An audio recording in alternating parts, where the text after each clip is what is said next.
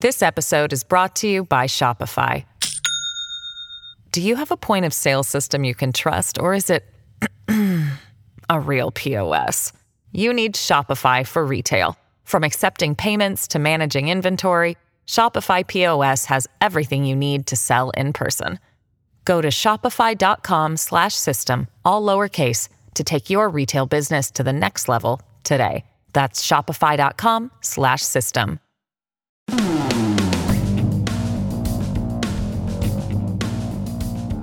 Hello, I'm Anthony Fury. Thanks for joining us for the latest episode of Full Comment. Please consider subscribing if you haven't done so already. Will Pierre Poilievre beat Justin Trudeau and become the next Prime Minister of Canada? Let's be honest, that's the main question that everyone who follows politics is talking about right now. And everyone has their answer. Yes, Trudeau is toast. He's a goner imminently. No, Pierre, he's an extremist. Canadians won't vote for him. It ain't gonna fly. And of course, every other opinion in between. And let's unpack that big question right now for sure, but let's also talk about some of the other questions behind it. Like, can the momentum that Poilievre's currently enjoying be sustained between now and an election? What's the deal with reports of all these new young people flocking to the party? Is that the real deal? That's quite something. Oh, and will Poilievre do the classic thing and soften up between now and then, run liberal light? Maybe he'll run on bringing in a third carbon tax eventually. I don't know. Let's talk about all of it. And one of the people in Canada best positioned to talk about what's really going on right now is Michael Diamond, who is the founder of Upstream Strategy Group and a Conservative campaign veteran, including working as campaign director for Doug Ford's leadership win. Michael Diamond, welcome to the show. Thanks for having me today. Great to have you on, sir. That Poilievre victory, definitely not a shocker, but I guess one of the shockers was how broad it was, how big of a victory it was. And it wasn't just the percentage, which is obviously astronomical. Over 70% of the raw vote went his way, which is even more than Stephen Harper got against Tony Clement and Belinda Stronach when he founded the party, and close to 69% of the points because the votes allocated. But it was the number of ridings he won. He won all but 8 ridings. He won every riding west of Ontario. He won all but 2 in Ontario and all but 6 in Quebec. And he won absolutely everywhere else. So it wasn't just how big it was in terms of the raw number and the points that translated to, but regionally it was spread out evenly and in diverse regions of the country. You know, I'll never forget covering the Justin Trudeau 2013 leadership race, and he took it with much more than that, a crazy percentage of it, but it wasn't really a contested election. I think Marc Garneau was involved on the final ballot, Martha Hall Findlay, but it wasn't huge campaigns. People pretty much just let Trudeau have it. One of the things interesting about this one was it was contested. I mean, Jean Charest, serious guy, former premier, a number of people out there who were really, in it to win it. Leslyn Lewis had placed, at one point in the last leadership race, I guess she was second in the popular vote on one of the ballots. In the popular vote. Right, that was it. Yes, exactly. She joined us recently for an episode and drove that point home. So she's a very popular person. Jean Charest has quite the resume. So it's interesting that Pierre did well, even facing serious contenders. Oh, absolutely. But when Trudeau ran, actually Garneau, who was the chief opponent, got out before a single vote was cast. So he had, has-beens like Martha Hall Findlay's and frankly a cast of Never Was, and Joyce Murray, who I think came in second, who was a little-known member of Parliament from British Columbia. So, he had really a clear field in different roles. So Pierre facing, Jean Charest, a man who'd been elected premier of Quebec 3 times, a man who was leader of a national political party, a man who came out of, from a junior cabinet position to nearly defeat the party establishment's preferred candidate, as ridiculous as that now is going to sound, looking back at our history in Kim Campbell. Jean Charest is a man who knows how to campaign. He's a great orator, and I think, really came in high. And then you also had Patrick Brown, who is well known for his organizational chops. He obviously didn't make the final ballot, but, none of that was a competition for Pierre's unique brand and his secret sauce, which I think isn't all that secret if you look at it closely, of politics, which pushed him to this massive win. Yeah, and it's interesting because when I think of previous leadership races that I've watched in Canada, I remember the Michael Ignatieff, Bob Rae leadership race. It was considered like the biggest event in Canadian political history ever. And I remember like these 10-page spreads in the Globe and Mail and all these essays. And I don't want to say it was all for naught. I don't know if that's a fair phrase to say, but none of those guys became prime minister, spilled a lot of ink, spent a lot of money. Nothing kind of came of it. And we have these moments where there's big moments, but then in hindsight, you're like, well, what was that all for? And of course, we had that for arguably the past two Conservative leadership races, Andrew Scheer and O'Toole being victors.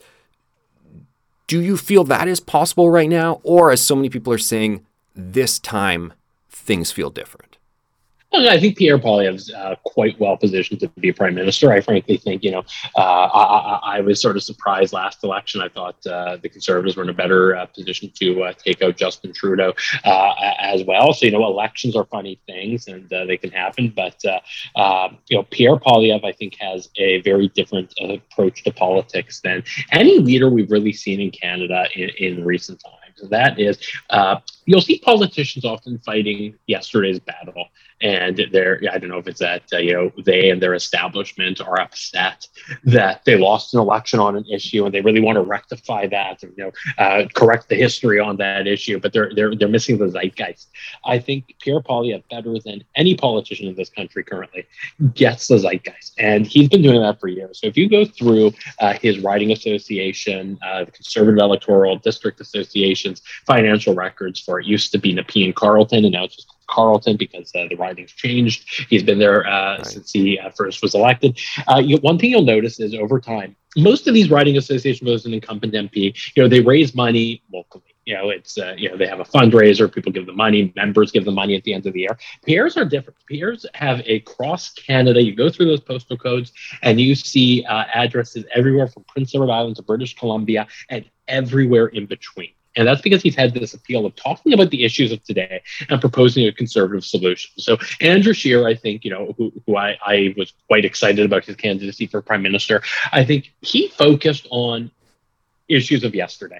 And, it almost worked. He reduced Stephen Harper to a minority. He reduced Justin Trudeau to a minority. And he won the popular vote. Not that that's how elections are chosen in this country, but it was monumental. And with Erin O'Toole, I think, where he actually lost some of the ground that Mr. Scheer made up, he was scared to be proudly conservative and a robust conservative. And I think Conservatives can win when they offer to grab a phrase from Barry Goldwater or about Barry Goldwater, a choice, not an echo. And I think the great thing about Pierre Poilievre is he's not looking at yesterday's issues. He's looking at today's issues, and he always has been. He's been talking about inflation. He's been talking about the price of groceries. He's been talking about the absolute disaster that are passport offices in this country. He's talking about the issues of today, and then he's proposing conservative solutions for them. So it's going to be there's obviously going to be dozens of ways to tackle a given issue. There's going to be a conservative approach and a liberal approach. And, Justin Trudeau is going to take the liberal or worse approach to a given issue. So that means that, we have free reign to propose the conservative, sensible solution. And that's what he does so well. That's why he was getting the crowds out, because he's proposing, the gatekeepers. We all get that. It makes sense. It's the gatekeepers who are keeping the very convenient Toronto Island Airport from being an option to augment Pearson International Airport as the only major airport in the Toronto region. Why has Pierre talked about that issue? I kind of find it odd that he ceased on that issue. Of all the issues he's talked about. I actually think it's a perfect encapsulation of these gatekeepers who are keeping the rest of us from having the services and the products and the low taxes and, to grab a phrase that's apparently offensive now, the freedom that we all need and deserve. Oh, no, none of those words here, please. None of those words here. I don't think I'm regulated by the broadcasting standard. I don't know how that works. Maybe they will. That's the whole point of those Trudeau censorship laws. So I got to be careful here. A new gatekeeper. Exactly. They're going to put a gatekeeper after you, Anthony. But in the meantime, what we have is, Pierre Poilievre just talked about these issues, and there's dozens of them in every region of the country. And in downtown Toronto, where there's certainly a lot of ridings in the Conservative leadership, it makes sense, but also for the rest of the country, where there's literally, I have friends who don't live here who are scared, not scared, but just like very adverse to traveling to Toronto right now because they want to avoid the catastrophe that they see every day at Pearson International Airport. We had a proposal for another airport in Toronto, a very convenient one that would have augmented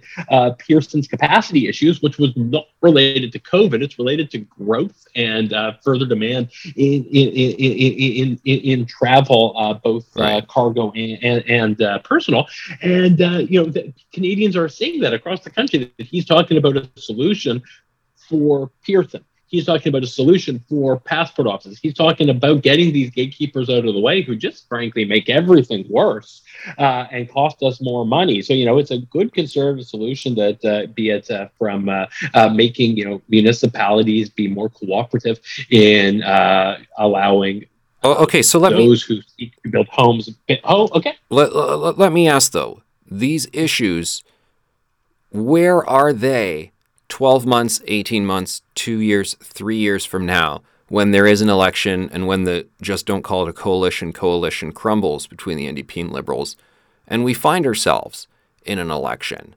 What's the atmosphere going to be like then? I don't know. I wonder, are the mortgages going to roll over then and everyone's, going to be losing their houses, or are things going to be doing better? None of us know. I certainly hope that the Canadian economy stabilizes as soon as possible. So if that doesn't require an election, that doesn't require, it doesn't require an election. That's good for everyone, obviously. But the beauty about Pierre's approach to politics is it doesn't matter what the issues are today, because he's focusing on the issues of the day. He has his pulse squarely on the zeitgeist. So he's nimble enough that he can continue to take this approach to politics of focusing on these issues, not be baked in on a carbon tax saving plan, or have a platform that's squarely largely developed well before an election and it's baked in because we've decided that's how we've done politics in the past. He's taking a different approach, so he'll be able to be nimble enough to focus on those issues tomorrow. So hopefully it's not foreclosures. If it's foreclosures, that will be his issue. People are losing their houses. If it's that we have whatever the issue of the day is. If Pearson's still a mess, it will be that. But if it's not, there's dozens of issues that he can attack with the conservative solutions. I think that's what he's been really so strong and good at, is focusing on the issues of today instead of the issues he wants to focus on. He's not focusing on his pet projects. I don't think Pierre Poilievre woke up and said, those passport offices, I really dislike them personally. It's like he saw that it was causing chaos for people across the country, or ditto for Billy Bishop Airport, or ditto for... Well, let me ask you about pet projects, though, because I think they also speak to long-term vision. There's the issues of the day, and then there's the Canada I want to build, the nation, the vision that I want to get people behind. One thing that really gets the crowds excited, and I know we know this predates Pierre Poilievre's bid, is smack talk in the CBC to any degree, defunding, eliminating. It was interesting that Erin O'Toole said, I'm going to pretty much eliminate the CBC, and then it got watered down. And then eventually it was just like, okay, Justin Trudeau's going to give them whatever, a gazillion billion more. I'll just give them slightly less more kind of thing. It almost felt like it got to that point. Pierre Poilievre being very aggressive talking about CBC. Is this a kind of thing that stays as like a core principle, and they spend the next couple of years working up to the election or whenever it is, talking about how can we actually execute this? What are we going to propose and that kind of stuff? Oh, absolutely. And I think it's that, the arguments to reform or abolish or defund the CBC are all highly reasonable if you're bold enough and brave enough to communicate them. And I think that's where we got into trouble last time. The CPC, that is. I don't see Pierre falling into that trap. He's not a man who's scared to say what he thinks. He's very concise. He's very articulate. He's very bold, which is, just what we need here. So, I am quite confident. I've not spoken to him about this, but I'm quite confident. You're not going to see the U-turn because he's in it for these values, and sometimes those values will intersect with what the issues of the day are. They always can. That's the beauty. But I've been told conservative solutions can always always touch the issues of the day. But these other issues, I do think are going to remain. He'll remain true to himself and to our base. I've had the experience many times where I've said, "What's with this, Aaron O'Toole carbon tax or whatever?" Something that didn't strike me as genuine, and then someone wants to come to argue me or whisper in my ear, "Oh, no, you got to understand, we're just doing this and that." And there's always that reminder. Remember, you can't actually do the things that you want to do in government. You can't form government until you win, and this is just the pathway to win. And I've always felt like, I don't know if it is the pathway to win, being a fraud and sort of misleading people. I'm going to campaign as a liberal, and then when I get in, I'll magically govern as a conservative, even though you don't have the mandate to, because it's not what you campaigned on. I mean, those arguments are going to come to the fore. Surely someone at the table is going to say, all right, Mr. Poilievre, I've run these numbers, these charts and everything. There's no way you can win unless you promise, this thing, this liberal thing. And Michael, I take it you're saying, well, no, they're not going to do that this time. Well, it's also not true. Look at the results last time, where the campaign made a decision. I remember one media article about how the whole strategy was to, we're going to trigger some policy decisions that will cost us vote in Alberta, and then we'll subtract them in Alberta, and then we'll just magically add them into Ontario. And that grand, beautiful, so-called visionary strategy, all it did was it accomplished the goal of costing us votes in Alberta, and with it, it also cost the CPC 2 seats. We didn't make up ground in Ontario like they thought. So there's not only is it wrong, it's just strategically ain't gonna work. I mean, the worst thing Pierre could do is do something that damages the authenticity that drives him. So I think they're going to be very smart about that, and I think they're going to be very protective of that, because it's a key selling feature for him. It's why I got to tell you, since he won, I've received one I was there on Saturday night at the Shaw Centre in Ottawa when he won, and I posted a photo on my Instagram story of his victory speech, and I heard from one longtime conservative fellow who I know and worked on a campaign with him before, who said, well, I guess I'm going to vote Liberal for the first time ever. Cool. I've also heard from probably 8 or 9 folks who I know but have never been overly political, who are genuinely excited about having a different approach to politics, a choice, not an echo for a change. So I actually think that it is that differentiation with the Liberal Party. It is that differentiation with Justin Trudeau between the phony actor who has a preference for very racist costumes, and Pierre Poilievre, who might be a bit rough around the edges for some's take, but what you see is what you get, and he'll say what he means and means what he says. All right, let's pick up on that, though, Justin Trudeau, the racist costumes, because when I look through my Twitter feed of people who are leftists or centrists, or I don't know what they are, one of the big criticisms, and this is not the first time this has been leveled against a conservative candidate, pretty typical, that, okay, Justin Trudeau, whatever he's done, Pierre Poilievre, he's the extremist, he's the white extremist. They throw all those words in, and they're not giving any examples, but they're throwing them in. They clearly believe it, and they're clearly shopping that around, and it's making its way into some newspaper columns and commentary in a non-libelous way. They choose their words carefully. Is that something that's going to stick somehow? I don't think it will. I mean, number one, there's no truth to it. So for an accusation to be credible, it has to be based in what folks believe, and it's just not credible. It's also the same scare tactic that they've tried before. So I think about anyone who actually knows me will be shocked to hear me use this sports analogy, but you're playing hockey and you get to the net, which I always thought was called the buckets until recently, and you hook right and you fake right and you shoot left. And you do that a couple of times, and you can't keep that trick up. The goalie is going to recognize it, and the voters will also recognize these lies. So they did with Stephen Harper after the character assassination against Stockwell Day in 2000, and the character assassination against Stephen Harper in 2004. By 2006, folks are like, "This is nonsense. Yeah. This is nonsense." And I think it's the same thing. The Liberal playbook with Scheer and with O'Toole just won't work because it was so fully full of malarkey that folks are going to wise up to that. And it's interesting. The narrative about Patrick Brown was that he was the person who almost had a lock on bringing diverse voices, diverse persons into the party. That's what he would bring in this leadership race. I remember I was on a CBC television debate panel talking about this, and I said, I think people have overplayed that with Patrick Brown to a degree, and then underplayed the fact that it seems that phenomenon has played out with Pierre. Look, if you look at Pierre did incredibly well in some of the diverse ridings in the country, in urban centers, in the GTA, Scarborough. He won every riding in Scarborough, which is heavily diverse, every riding in the Peel region. Patrick Brown's current hometown of Brampton won every riding there. He won ridings in suburban Winnipeg, suburban Edmonton, suburban Calgary that are heavily diverse. So he certainly had support from a diverse section of members, not just geographically, but speaking from religious and other backgrounds, which is it is fantastic. I mean, look, Patrick Brown is a legendary organizer and a hustler, and that's how he went from being a fairly unknown member of Parliament to leader of the PC Party of Ontario before the drama that occurred that relieved him of that position.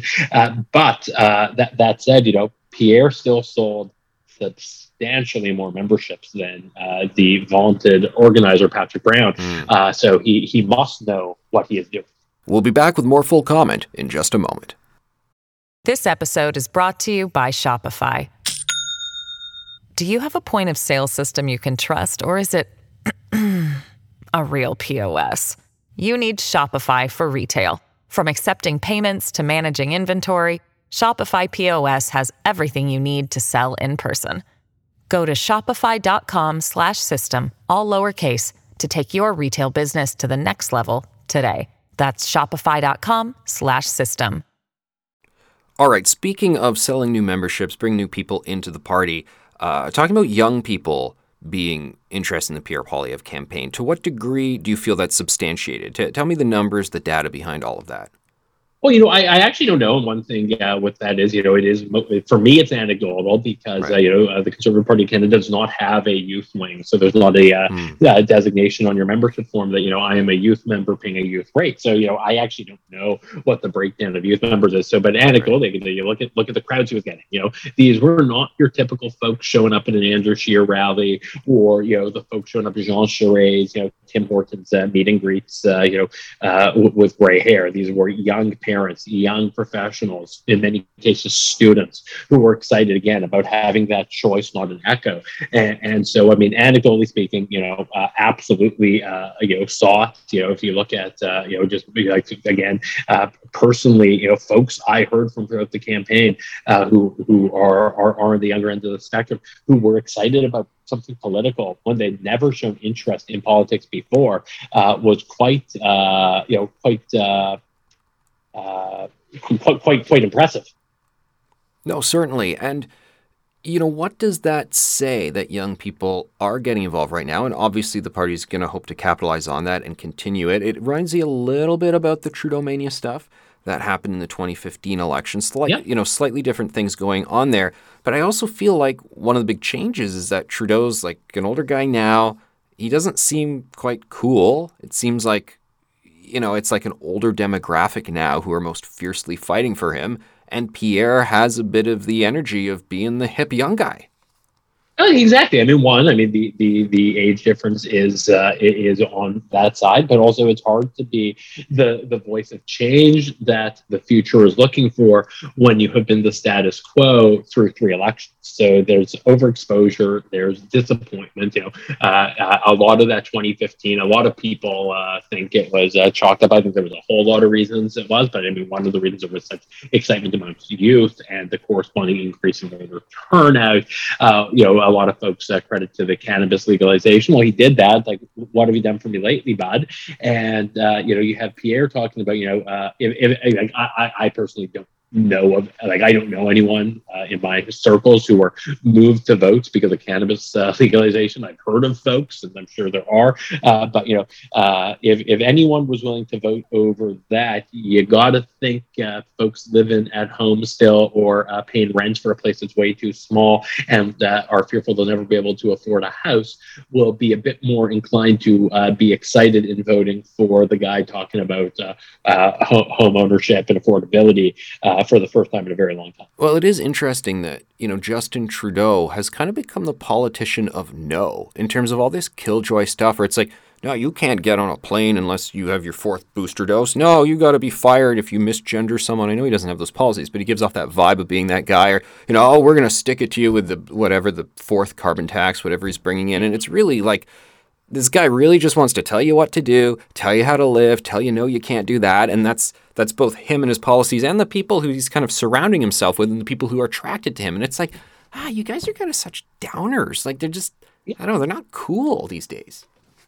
Well, and look, I mean, it's similar to the last Ontario election we had, where you had Doug Ford proposing a bunch of stuff, and like catnip, the NDP and Liberals said no, no, no. And folks, we've all had a really hard time through the last couple of years. Some of us much worse than others. I'm quite lucky personally, but a lot of us, we've all suffered through one way or the other, be it anxiety, distance, illness, job loss, etc. So we've all gone through this terrible thing, both together and individually. And in the last election in Ontario, you have one guy saying, yes, yes, yes, let's do this, let's do that, proposing. And then you have the other guy just with the negative tone of opposing. And I think that's what you'll also see with Pierre. And I think one thing he just in his speech on Saturday night at the Conservative just hit the ball out of the park. There is a second sports reference from me in probably a 10-minute span. That was a really easy sports reference. I will say, I'm not going to give you marks for that one.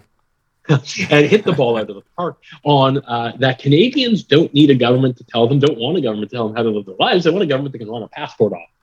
And, just such a, beautiful, stinging insult on the incompetence that we're seeing in Ottawa. I mean, it was, I think, just a great line and very, very true to where folks' heads are right now. Well, Michael, question for you then. Where is conservatism in general heading in Canada, the English-speaking world, the Western world? Because I know you're a great student of American politics, American conservatism, a great history buff. What are you seeing going on kind of generally right now, whether it's Pierre Poilievre or anybody else, talking about the elites, talking about the gatekeepers? I mean, there's momentum behind all of that. What does it mean? Where's it going? Look, it's disruption, and it's disruption from the status quo, which is exciting. So, in Ontario, the Progressive Conservative Party won a massive re-election with for that party, a very atypical electoral coalition and a very atypical voter pool by talking about things like dignity and rights for workers, which I think is actually a good conservative value. And there might be folks who disagree with that, but I think they're not looking where politics is going. So it's the age of disruption in the Conservative Party, in conservative movements, and in some places that can be quite bad. I am personally not a fan of the former president of the United States, who seems to have hijacked the Republican Party, which certainly had flaws and problems that needed to be addressed. But if you look what the Progressive Conservatives have done in Ontario, other conservative parties in Canada that have managed to win atypically, Tim Houston and the Progressive Conservative Party of Nova Scotia